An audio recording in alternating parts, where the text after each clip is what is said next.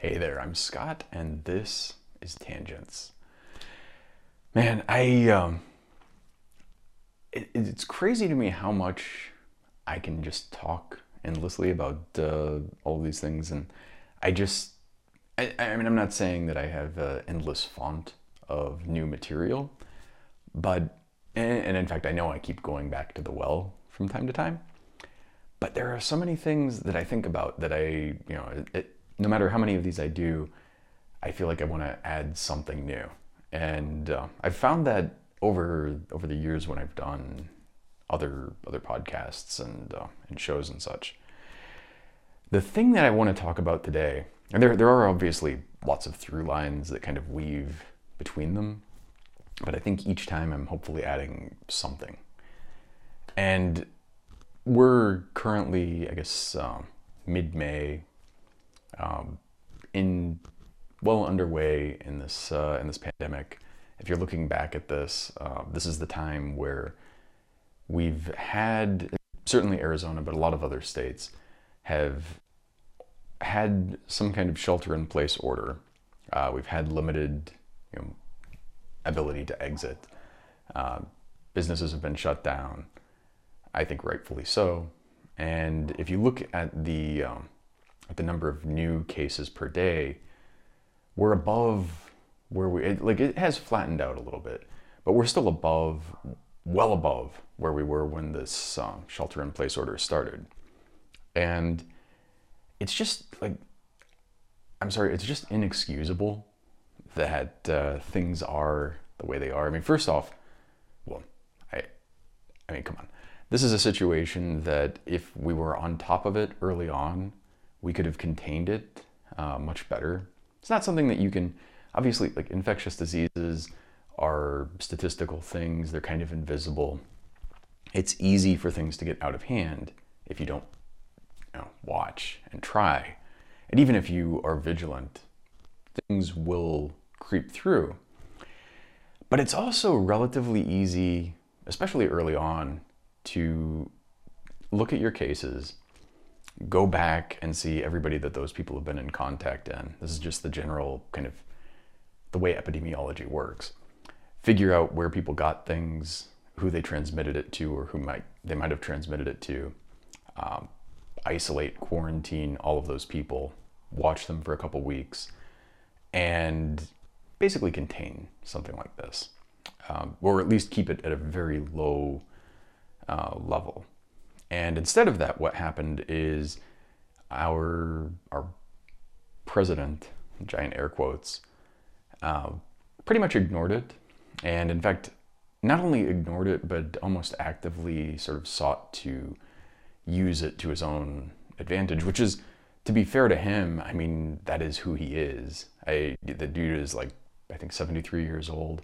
His entire life, maybe as a kid, he did something that was selfless. I can't imagine, but and obviously I do feel a little bit for the man, because I think, you look at his parents and how he was raised and all of this. It's not a shock that he is as he is. But of course, that helps you understand. It doesn't, it explains it, but it doesn't excuse it. And so I don't think he's done anything in his life, certainly his adult life, that hasn't been motivated out of pure selfishness. Even when he's helping his family, he's helping and aggrandizing, and in some way indirectly helping himself. So I don't believe this is a person with a single selfless bone in his body, or any history of it. And so I see people acting shocked and explaining like how bad this guy is and all of this. If you didn't know this in 2016, and frankly, I mean, my life, he's been in the public eye. In fact, before I was born, he was already. And he's never been a good guy. I mean, there's never been any reason to think he was anything other than what he is. I mean, it's depressing to me that people are either blind to that, or whether it's that they can't see it, or that they're willfully ignoring it, or often I think is the case, they totally see it and they're acting selfishly to further whatever they think are their own ends. And again, I mean, this is a thing I get to a lot, and I think it's a sort of cultural and like civilization-wide problem. Another pandemic that we have is just this idea that immediate short-term profit is more important than, you know, long-term investment and the things that are going to help all of us, not just a few people, in the coming years, decades, centuries. And this idea that, literally in our Constitution, the preamble says, you know, to preserve the blessings of freedom, liberty. I'm probably fucking this up, but more or less for ourselves and our posterity. The whole thing is forward-looking. And don't get me wrong, I don't hold the founders to some like elevated status. I don't think that they're, you know, like deities or, you know, high priests or whatever. They definitely made a lot of mistakes. And one that has been made abundantly clear recently is just that so much of what has kept our country working has just been standards and norms that are not codified into law. They're not written down and enumerated in our Constitution or in our amendments. They've just been kind of like, that's the way you do it. People would not possibly do X because they'd be too ashamed to, or the consequences of lying brazenly would have been too great. And obviously this current president has proven, and again, I always try to emphasize, I don't think that like he is the sort of accumulation of a lot of problems. He is not the problem. These are things that have been building. And again, I don't try to, in fact, I actively want not to suggest that this is something where everyone is equally at blame. But a lot of people are somewhat to blame to varying degrees. And a lot of it also comes down, I think the root cause of almost all of these things is people acting in their own direct self-interest without thinking beyond themselves, without thinking even of their, I have no kids, but I would think that if I had kids, I don't even have kids and I'm still motivated to, you know, make a better world for the future. You'd think if you have kids and grandkids, you wouldn't want to poison them. You wouldn't want to make the world miserable for them. You wouldn't want to just completely allow our democracy to wither and die and leave them with essentially a oligarchy, cocky stock. I have the word, I can say it, I can see it in my head, I can't say it. The government of the worst, cocky-stocracy. I'm not even gonna try to embarrass myself further with that. That's gonna drive me nuts that I fucked that up. But anyway, it's this idea that we have this situation, and I guess I do understand. Like people look at it, and you see the religious people who, religious also probably in air quotes. Not that I think religion. I mean, to be fair, religion has caused so many problems. I shouldn't necessarily put it in air quotes here because these guys are not acting particularly differently than any religious people in history. But looking at Trump, who is, I would say, arguably the least Christian person you could get. And then you have these people who say that they're Christians, the followers of this, this historical, quasi-historical, fictional character, who did espouse certain things that you would think would be actually not terrible, like loving your neighbors, having charity, or being charitable, helping people, all sorts of things that go completely contrary to what these people are currently interested in. And it baffles me. that, I mean, I guess it's not that baffling because it's always been hypocritical, and here it's just, you know, glaringly obviously so. But they see this guy, and I mean, really, I don't think the reductio ad infanticidem thing is genuine. I've talked about this before. I think that is used by a lot of people to manipulate people into voting against their own interests. And also, I mean, it's just like, you look at, and again, always try not to falsely equivocate the two parties. I'm having a lot of trouble with words today. It's really weird. But I always try not to make false equivalences. But both parties, to some extent, varying extents, have done things like this where they have these issues, and kind of air quotes issues, that are not really fundamental issues. They're not really things that that mean that much. They're not things that either one of them actually does much to implement into policy. But they use those issues, hot button issues, to get people out to vote, to get people out to do things, and completely ignore things that probably matter much more. Or, you know, they matter more, but they're much more complicated. They're harder to see. This idea, yeah, I mean, like trickle-down economics. People, like, I understand, for example, everyone, you know, you get your paycheck. The first time you get a paycheck, and especially if you haven't had a good education about how taxes work and all of this, and our current education system pretty much sucks.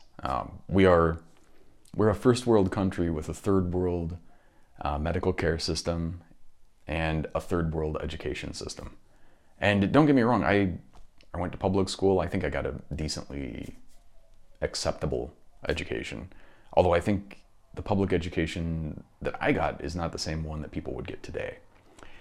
And it's very depressing. And it's an interesting thing, actually, when you look at what has gotten us here. I mean, there are all kinds of factors at play. And a lot of it has been people being motivated out of selfishness. Part of it has also been, you know, like desegregation kind of allowed people to go to different schools. And one of the things that the white people did, this is an awesome thing when you look into it, was kind of say, well, fuck you, if we can't keep our own schools, we're not going to have any schools at all. And so they made a big push to basically gut public education, just in order to maintain that sort of status quo. And it's one of these things where, like, just through time, there have been so many different lines going, like, kind of weaving in and out of, you know, combination of racism and classism. I've got mine, fuck you. All of this kind of stuff where, and it's all very, this is another one of these societal ills that we have. It's all very zero sum. So one way of thinking about things is that there's a finite amount of stuff that can be had. And if you take something, then that costs me something. If you get a better education, then it costs me somehow. The way that I look at it, and I think this is correct, is that, you know, yes, there are finite resources. There are things that are actually limited. There's only so much beachfront property. There's only so much oil in the world.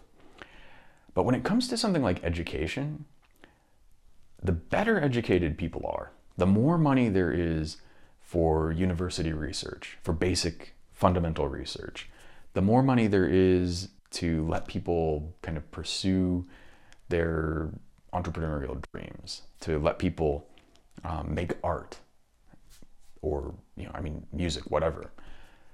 The more that we cultivate these things, the richer we all are. This is something where, like, if more people are doing research, then there's a larger body of stuff that we can pull from to make better things for us all. It's just a simple, you know, to me, honestly, a no-brainer. When you look at all of the things, I mean, I've taught basic physics a couple of times, and when I've done that, one of the things that I like to do is kind of go through not only the thing that you're learning, but how it was discovered. And one of the things that was interesting is there was this guy setting up a classroom demonstration, and I think it's Emperor, but I'm probably wrong about that. I'm terrible with names. But the guy was setting up this demonstration, and he had a bunch of compasses out, and he noticed that when he connected a wire, disconnected the wire, the compass needles deflected. And not that big of a deal. You're like, well, that's interesting. Turned out that was electromagnetic induction. So like if an electric charge is moving, it creates a magnetic field. And actually I'm using my right hand because I'm so used to it. If the current is going as my fingers are, it creates a magnetic field in the direction of my thumb, right thumb. And that little insight didn't pay off for a very long time. That wasn't even basic research. That was just a classroom demonstration. And some guy thinking about it and having the time to sort of explore it. And now here we are, we have electric motors. All of our technology is based on some level on this kind of thing. So that one little tiny thing, I mean, like, you look at quantum physics. When quantum physics was first discovered, it was a really like, that's weird kind of thing. When the ability, so when Einstein did, I've talked about him a bunch of times, but Einstein did a lot of stuff. One of the things he worked on was something called the photoelectric effect, which was that if you shine light on certain materials, I think he was looking at metals, then you'll get a voltage potential. And the thing that's interesting is that it's not the intensity of the light, it's the wavelength of the light. And you go a couple of steps further and you realize, well, the reason that this is that light comes in these little packets we call photons. And these photons have a quantized amount of energy. Each one has a little bit, which is a fixed amount of energy, and it's dependent on the wavelength or the frequency of that light. So if that wavelength is too low, then it's not enough energy to kick electrons up to the next highest energy level, which is also quantized, mind you, in the middle. And so as soon as you get to a shorter wavelength, higher energy, at a certain point, you're able to kick it up. And that little, like somebody monkeying with lights on metal and looking at voltmeters and things like this, that tiny little insight basically led us to everything we know about quantum mechanics and solid state physics, pretty much. And you think about like all of everything that's based on a semiconductor is based indirectly on that, which means all of our microelectronics, the iPhone that I'm recording this on, the computer I'm going to edit it on, the networks that data is going over, all of that stuff is from these little tiny pieces that people looked at and kind of went, oh, that's weird. And at the point where that stuff was done, nobody had any idea that any of that was going to amount to anything. As far as people were concerned, I mean, that seems like, oh, that's an interesting thing. Yeah, I mean, when people first developed batteries, it was mostly just a novelty. It was mostly like, oh, that's kind of cute, but not really practical, doesn't really have a use. And then you start looking at what we've been able to do with electric current and batteries and all of this kind of technology. It's kind of amazing, actually. And we are, by doing things like not funding basic research, we are robbing the future. We are robbing ourselves of so much development, so much technology, that we have no idea even what it is. I mean, that's the whole point of basic research. Some of it might just be some weird esoteric thing that goes nowhere. But you never know, in 100 years, that esoteric thing might actually be the foundation of the dominant technology that everybody's using. And if you didn't have that essential piece, you would never have gotten everything else. And I mean, it doesn't have to be 100 years later. It could be 20 years. It could be 5 years.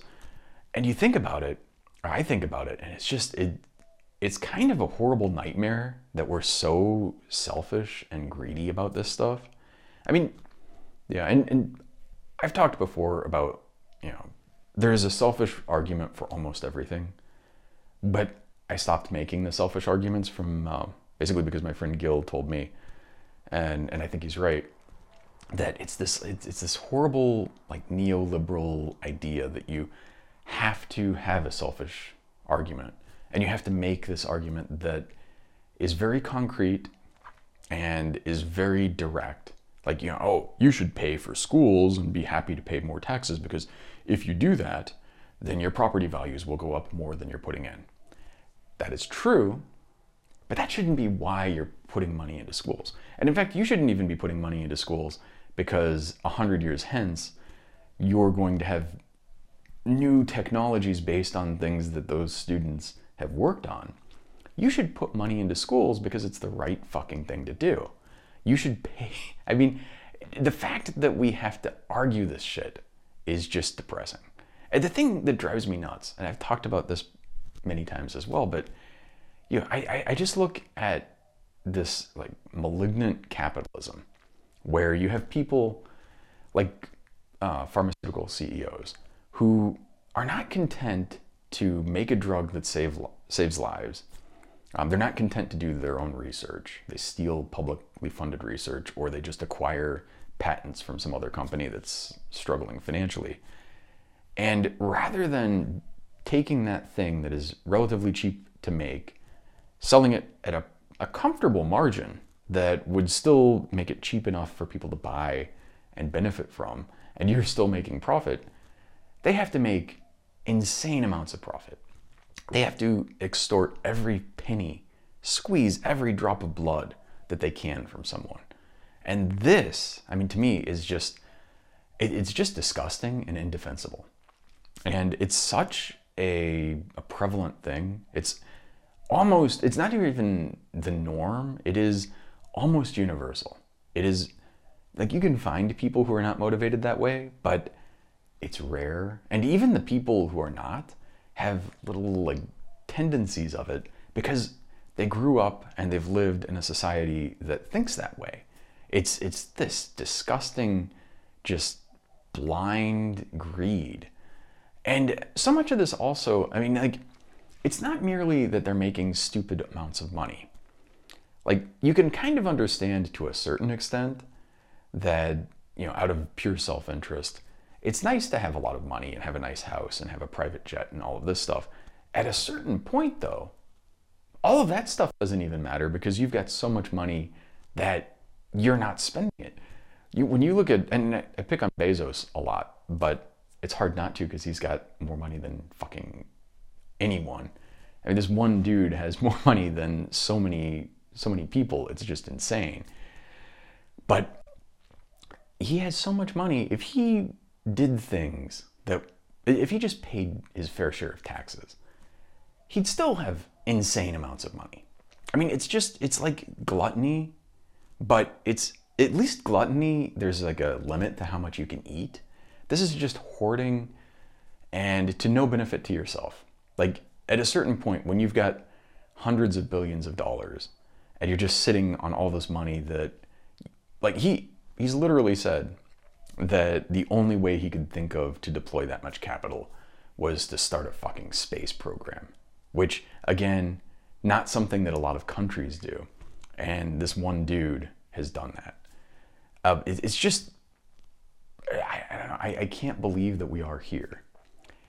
And so one of the things, it's funny, I don't know how long I've gone so far before even getting to the topic that I wanted to touch on, but one of the things that I think is really a fundamental problem is not just that we have that, but there's nobody, or I don't want to say nobody, obviously there are people like Bernie Sanders who are leaders out there trying to push back against this idea, but so many people are like Nancy Pelosi, and I like to pick on her, and I think she's deserved and earned it.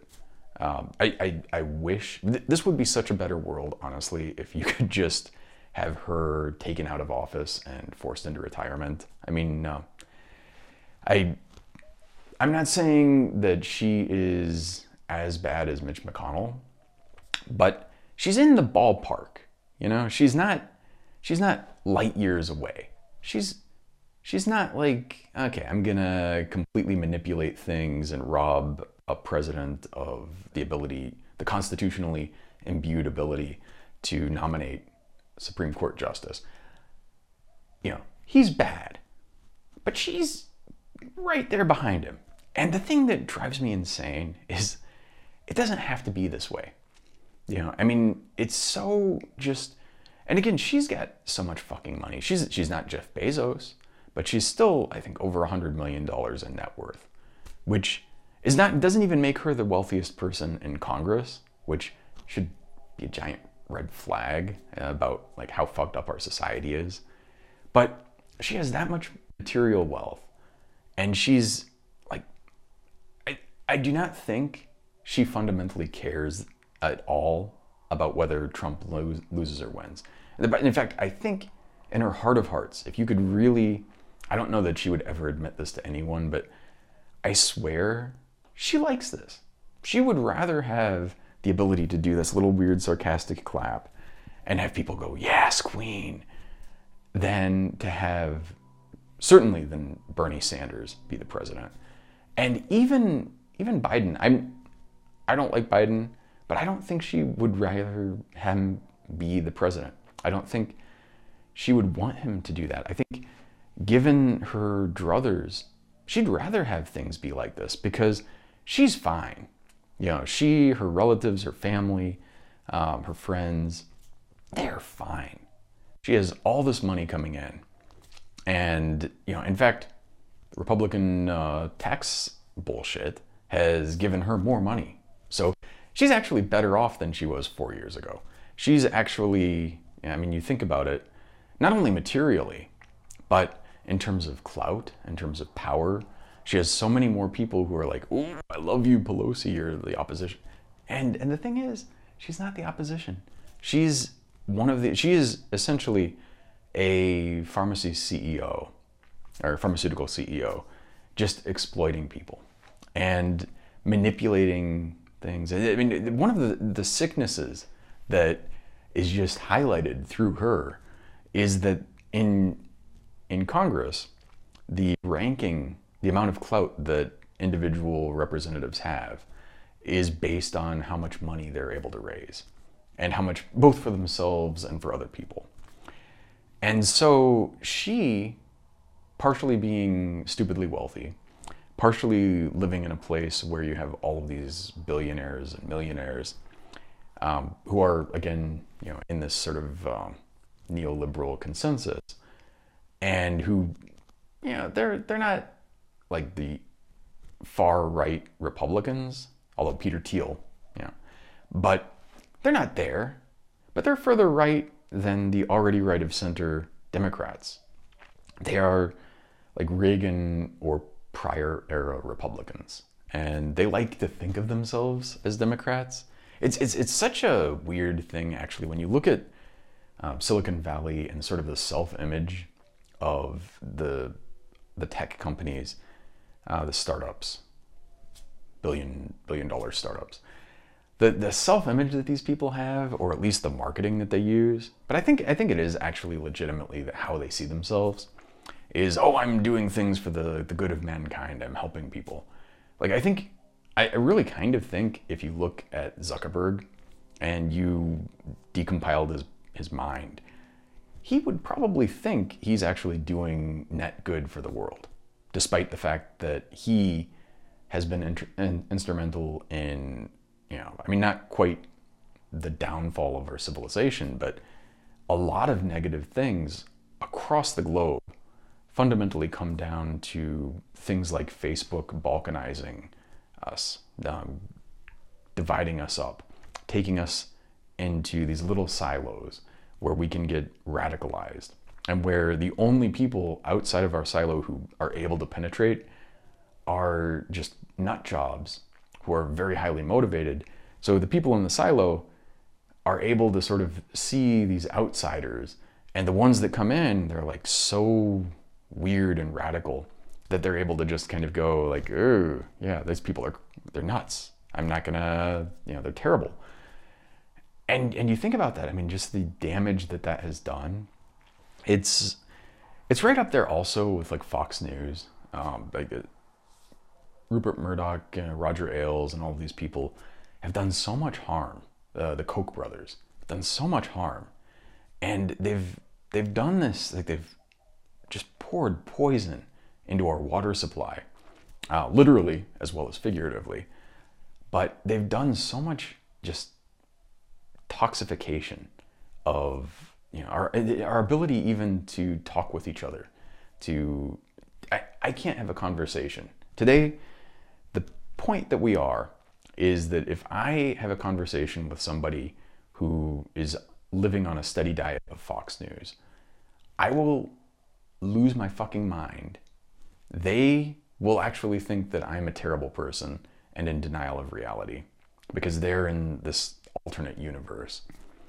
And we have common ground. We have plenty of things that we could agree on, but there are so many things that if you touch on them, you just lose the ability to have any kind of a reasonable discussion. And it's just depressing. It doesn't need to be this way. I find it just disheartening, frankly. And I don't know, I talk about this a lot. I am a big believer in, the idea that even if I disagree with someone, we're better off having an actual discussion, being able to have a meeting of the minds, because different people have different perspectives. They have different value systems, ideally. I don't think that the current GOP has a value system to speak of. It's so fucked up where we are. You have two dominant parties. One of them is malignant as fuck. And then the other one, not really providing any opposition. And then you look at, Trump should be trivially easy to, almost anyone running against this man should be a complete no-brainer. You should be able to say, he is so fucking corrupt. Unquestionably. He is so terrible with women. He is so sexist and racist. And, just all of these things. He's a big fucking liar. All of these things. And the Democrats, and depressingly, I gotta say, so fucking depressingly, Obama coming out and pulling the strings and moving some things to get Biden nominated and to basically, stick a thing in the spokes of, I'm pissed off at this. Just literally stick a twig in the spokes of Bernie's bike. And, for no reason other than I guess there are two possibilities. Either the generous one is he thinks that Bernie wouldn't win. And I think a lot of people are legitimately misguided in that way. But the other one is just that it is way out of his interests for Bernie to win. First off, he is in a sort of elite class. He is very wealthy, very powerful. He is the establishment at this point, which is crazy considering that he was an insurgent once. I feel like I'm repeating myself, but it's a thing that I think about a lot. And I think the most important thing for him is probably that, he's got his signature piece of legislation was the ACA. And if we get Medicare for all, and especially if Medicare for all is oh yeah, this is actually so much fucking better, unquestionably better, as it would be, because it is. But if we got that, then people would kind of look back at the ACA and go oh, Obama kind of left a stinky turd there. And to be fair, not all his fault. But I do think fundamentally the approach that led to the creation of the ACA, which is the same thinking that Pelosi and the rest of the party leadership are using, is broken, and it inevitably will lead to bad outcomes. It's just Biden right now is putting together a team of fucking Republicans, as though we were in the 60s or the 70s where like the Republicans were maybe not, maybe you disagree with people, but there's at least, there's some crossover. People can have a reasonable discussion and people have some kind of contact with reality. Where we are now, I mean, it's nuts. It's just, you can't reason with people. You have this disparity where like people on, I hate saying both sides because this is not a single, single dimension. It's a lot of different groups. But when you go in that Republican versus Democrat thing, people in both camps think the other people are an existential threat to the future of our country. Now, I do think the Republicans are, and I kind of actually think the Democrats are. I used to think the Republicans are and the Democrats weren't, and it was just like this distorted view that both sides had, but the Democrats were at least right. I think now, my real conclusion, I mean, this is maybe something that I've not articulated or even realized myself, but the Republicans are awful. And they're also, though, right that the Democrats are kind of an existential threat because the shit that they're doing has gotten us here. The shit that they're doing got Trump fucking elected and very likely will get him reelected. Or even if they beat him, it will get somebody worse than Trump. And I think that is almost inevitable. That is the trajectory we're on. It's just a shitty situation.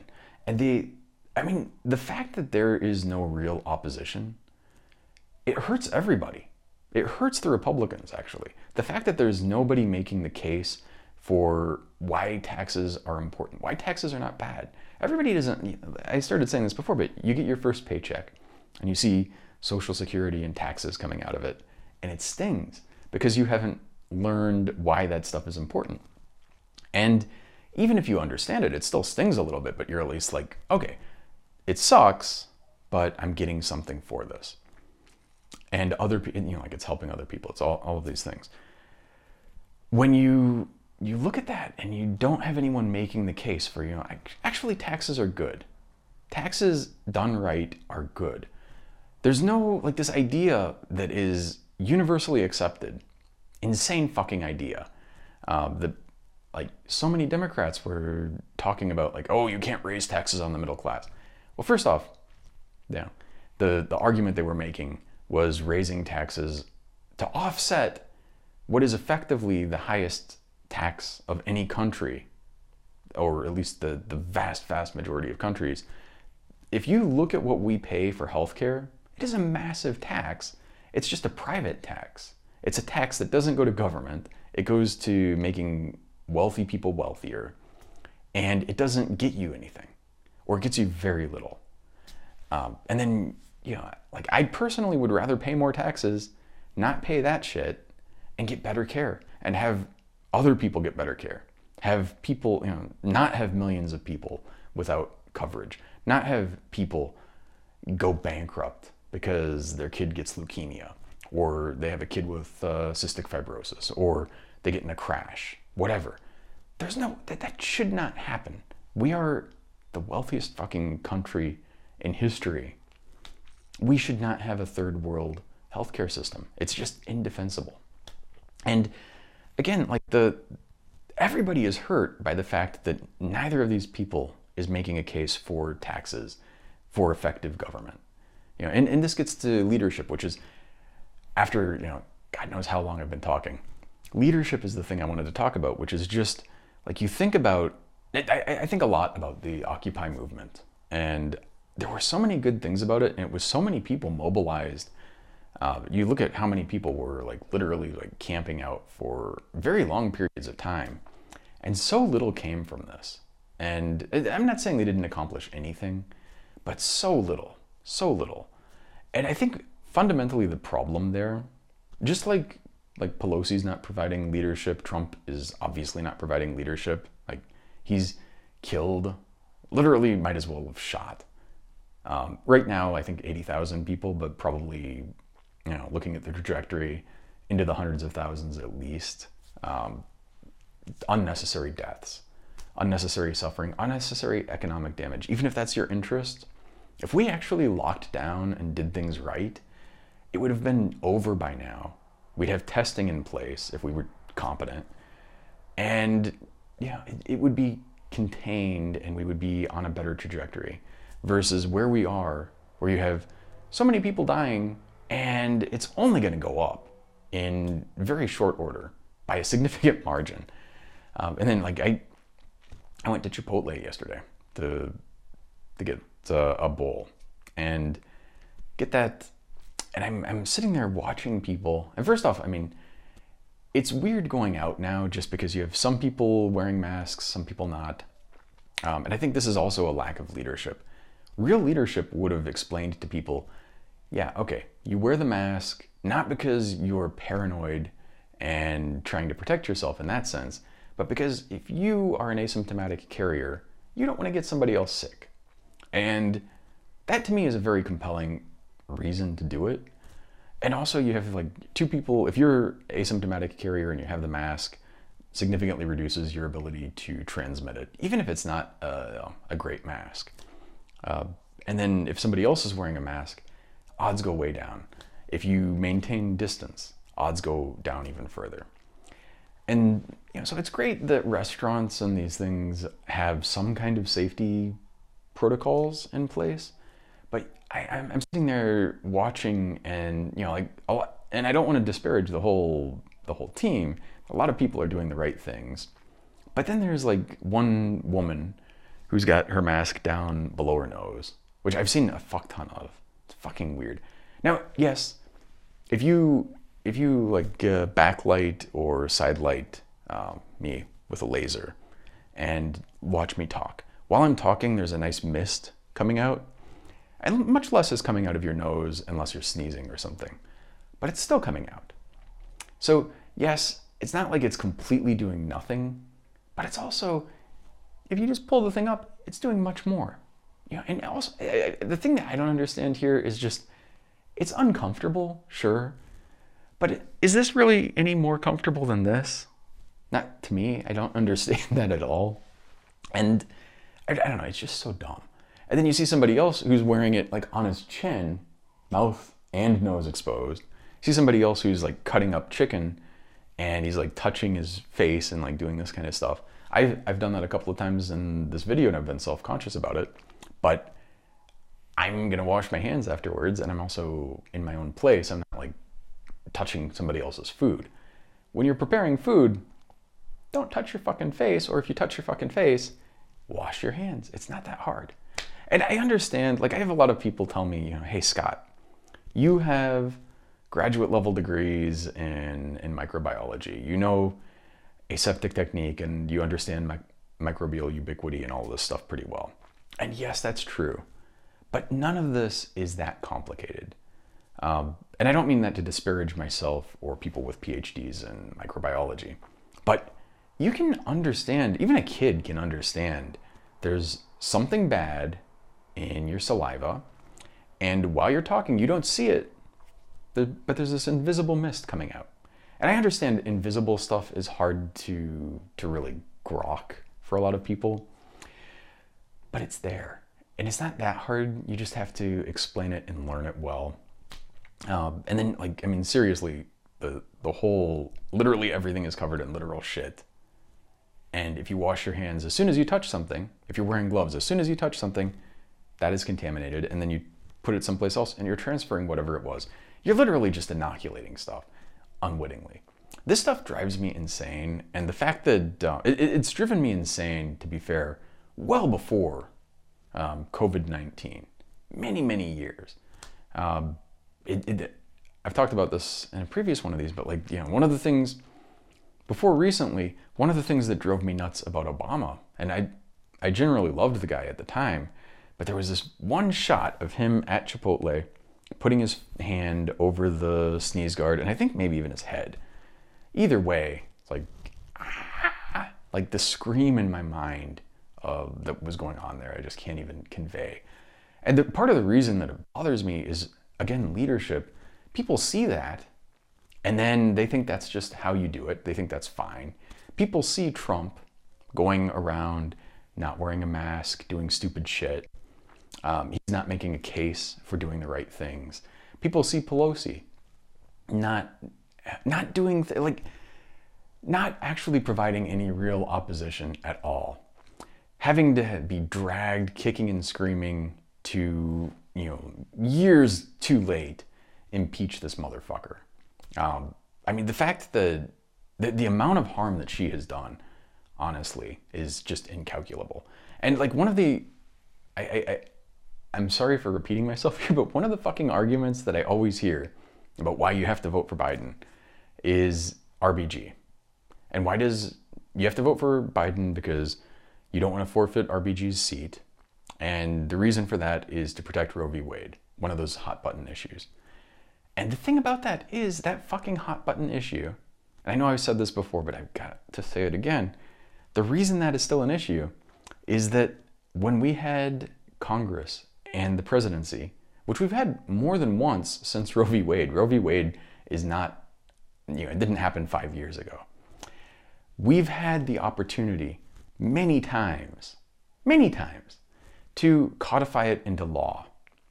There was no need to leave it as case law. And leaving it as case law left it vulnerable, gave Mitch great tools for, taking hundreds of federal judges and at least one Supreme Court justice. It gave him these tools. Did not have to be that fucking way. We could have done it. And Pelosi in particular, I just think about 2008, where you have Pelosi, you have Obama, Pelosi and the whole House. She was the Speaker of the House. She was the majority leader. And then we had the Senate as well. Harry Reid, I think. And you think about that. We had that and we fucking squandered it. And this is the thing that makes me really pessimistic about even if Biden wins. There was just a New York Times article about if Biden wins, he's going to have he wants to have like a FDR-sized presidency. I mean, I'm sorry, but this motherfucker, is just like, he's not going to do this. And also, if he does it, it's going to be like the currently going on, I think, over $5 trillion of relief, in air quotes. It's going to go to wealthy people. It's going to go to paying for Cobra, basically just supplementing these already fucking wealthy insurance companies that are not doing their fucking job for us. And it's not going to help people that much. It disgusts me because it's going to be an insane waste of money. And it's not going to be a waste of money that actually is an investment. Not that that would be a waste of money, but it's not going to be like this huge cost, but you're getting something for it. It's going to be a huge cost, and then we're going to fuck ourselves over because we'll have this one little shining opportunity, which may be the only opportunity for a decade or two, and we'll fucking piss it away. And it drives me nuts. So anyway, the reason that I wanted to even talk about leadership now, and again, like I talked about Occupy, the thing that sucked about Occupy, and I think the problem with it fundamentally, and I think the Black Lives Matter still has the same problem. And there are a lot of things, a lot of leftist organizations have certain problems that are just endemic and keep us from being as effective as we could be. One of them, this is not even a leadership thing, but one of them is that like the Republicans can be anti-government and nihilistic. And they can basically say, like, well, okay, you can do whatever the fuck you want, but we're just gonna drag our heels and not go along. And that gives them a lot of power. We actually give a fuck about people. And so if you have people suffering, it's really hard to go, I'm gonna hold back and not sign this thing or not vote for it until we get what I need. And ultimately, it very much like being never Biden for me now. It sucks in the moment, makes you look like an asshole, and it does legitimately hurt people. There's no doubt about that. But you're doing it because the consequence in the future of not doing it is actually worse. But it's really hard to see that. And especially if you care, like I give a fuck about RBG.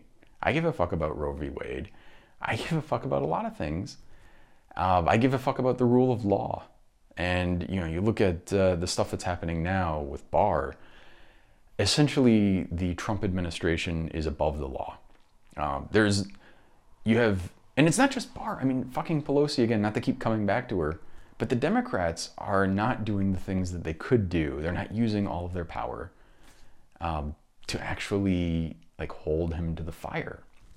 And part of that is that, you know, we do care about government functioning and like allowing us to actually have a shutdown and, you know, fighting things that way. It's a option for the air quotes freedom caucus, but not so much for super leftists, or at least it's very difficult for us. But anyway, that's one thing that was bothering me. But the thing that, so anyway, leftists try it, they have that weakness.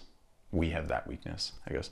We have this thing that we try to be overly diplomatic, leaderless, or the one that drove me nuts that made me want to just smack somebody. I'm not a person that wants to smack people, but they call it leaderful. It's like, oh, everybody's a leader. If everybody's a leader, nobody's a leader. And I think about like the civil rights movement, for example. You have people like MLK and like Malcolm X who really, and I'm not saying that, like, obviously you have many, many other people working together to these ends. But it's important, I think, to have somebody in that kind of executive function where you have somebody who is able to make the decisions, who you can talk to. That person's able to not necessarily set, but at least vocalize an agenda.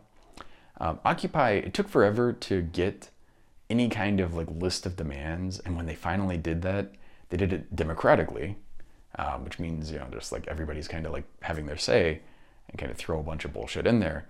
And instead of having like 3 concrete demands that would actually be actionable and you could actually say, okay, we accomplished this, we're 80% of the way to this, and we're 20% on this one, but we can do it. Instead of that, they had like this long list, just meandering list of, I think it was more than 10. And some of them were good, and some of them were just like, you know. And it just, the whole thing fizzled out because there's nobody to talk to. There's nobody you could have Martin Luther King sit down and negotiate something. With Occupy, who do you negotiate with? With BLM, who do you talk to even? I mean, there's no like chairman of BLM. And so there's like, you know, you have a bunch of people. And the thing that also sucks is you have different groups all acting under the same sort of banner. And if one group does things that actually put a lot of people off, it disparages and hurts the whole group. You know, so it's a dangerous thing having you can't have somebody denounce that group. You can't have somebody say like, this is not how we do it. This is the right way to do it. This is what we're fighting for. And it's problematic in a lot of ways.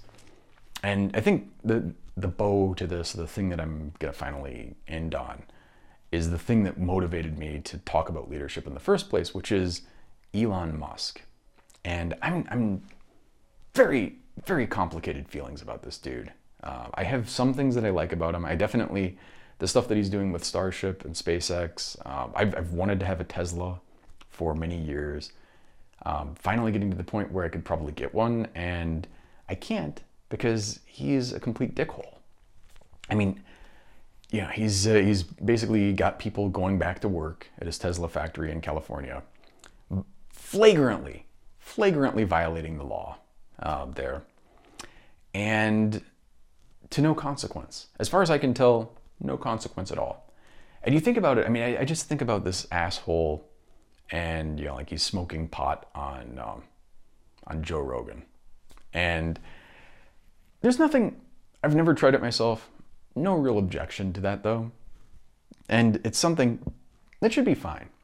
But the thing is, this guy's a billionaire, and he can do that. He's fine.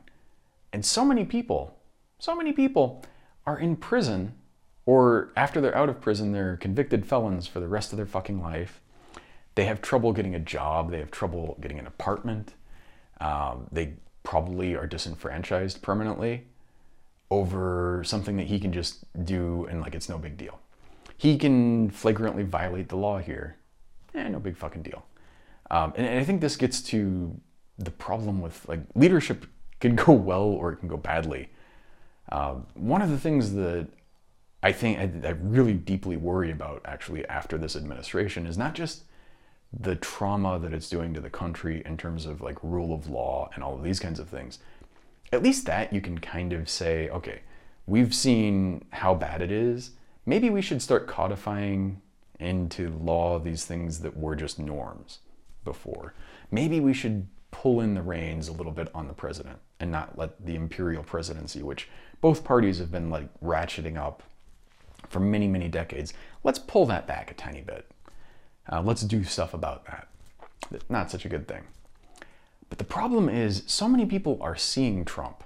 And I don't mean just Elon Musk seeing him, but I mean so many people see this shit. They see somebody who's a just liar, terrible fucking liar, bad person, indefensible, purely selfish, purely id, purely ego, nothing redeemable about this guy. No superego at all. You know, just not a good guy. Somebody who is a despicable person. They see that. They see him succeeding. They see him acting and actually, frankly, being above the law. And they think that's how you do it. They think that's good. And that is going to be with us for generations. I mean, that's going to be something that is contaminating our country's bloodline and the world's bloodline for, you know, the foreseeable future and probably beyond. It's just depressing. It doesn't need to be that way. That's the thing that drives me nuts about all of this. It does not need to be this fucking way. So, on that cheerful note, I keep thinking about Elon also. Like, I do think he could probably actually make this colony on Mars work. You know, a lot of people are kind of like, you can't do that. I think he can do it. The thing that depresses me, and I think I kind of thought this a while ago. I thought this about like Lambda School. There's a thing called Lambda School, which is this essentially they have something called I can't even remember the name, an ISA. It's basically an agreement that allows you to pay off your school debt based on whatever your income is, and it's got a finite cap. It doesn't sound too bad. But you look at that and then you realize, okay, this is VC funded. They want, VCs want 10x returns or more. They want unicorns. That's what they're going after. They want billion-dollar companies. At a certain point, that's not going to work because this is something that should be done by fucking governments where that kind of investment that doesn't have a direct massive payoff can be made. But the VCs don't want that. They want big returns. So what's going to happen? Well, at a certain point, the VCs kind of go like, you know, they'll let things go for a while, and then they're like, hey, I need my exit. And then the ISA starts getting more and more onerous. And this has already started to happen, but I think it's still, the worst part is ahead of us. And then it basically becomes indentured servitude. I imagine that what's going to happen on Mars when Elon does this stuff is that you'll have a bunch of people who could not afford the flight there or living there or any of this stuff. And so you go like, okay, hey, well, you can't afford it. What if we just give you like a little loan? You know, we'll give you a loan. You can work to pay it off and you can get out there for free, giant air quotes. They get over there and now you control their air supply, their food supply, their water supply. They're not merely indentured servants, but they're essentially slaves. And they could be multi-generational slaves as well, because once you're there, like getting off of that rock, not an easy thing. How are you going to do it? You know, it's like, and who are you going to work for? How are you going to make enough money to make that up? If you look at just like payday loans and how terrible, even just credit cards, I mean, the fact that you can have a credit card that has 30%, about 29.9% interest, the fact that that is a thing that exists is just dumbfounding. You know, you've charged $2,000, and if you pay the minimum payments, then in 6 years you will have paid like $6,000 or some bullshit. The fact that that exists is terrible. But imagine you're stuck on Mars. The only people you can work for are owned by Elon or they're friends of his, they're cronies. You can't make enough fucking money to ever make that up. You're going to be paying minimum payments probably the rest of your life. And you're essentially, I mean, we talk about wage slaves now here. You're worse than that. You're like literally your life. It's like, okay, well, you could work for us or you could die. I mean, that's essentially what it amounts to. If you decide not to work, you're not getting back home and you will just die. That's pretty motivating and it's pretty fucked up. Even during the worst of slavery here, I guess you could definitely be killed, but that wasn't the default. If you had some kind of hope of maybe escaping, maybe finding Harriet Tubman and getting on the Underground Railroad, that was a thing that could exist. If you're on Mars, until we have the ability to like liberate you there, you're fucked. And not only that, how are you even going to communicate with Earth?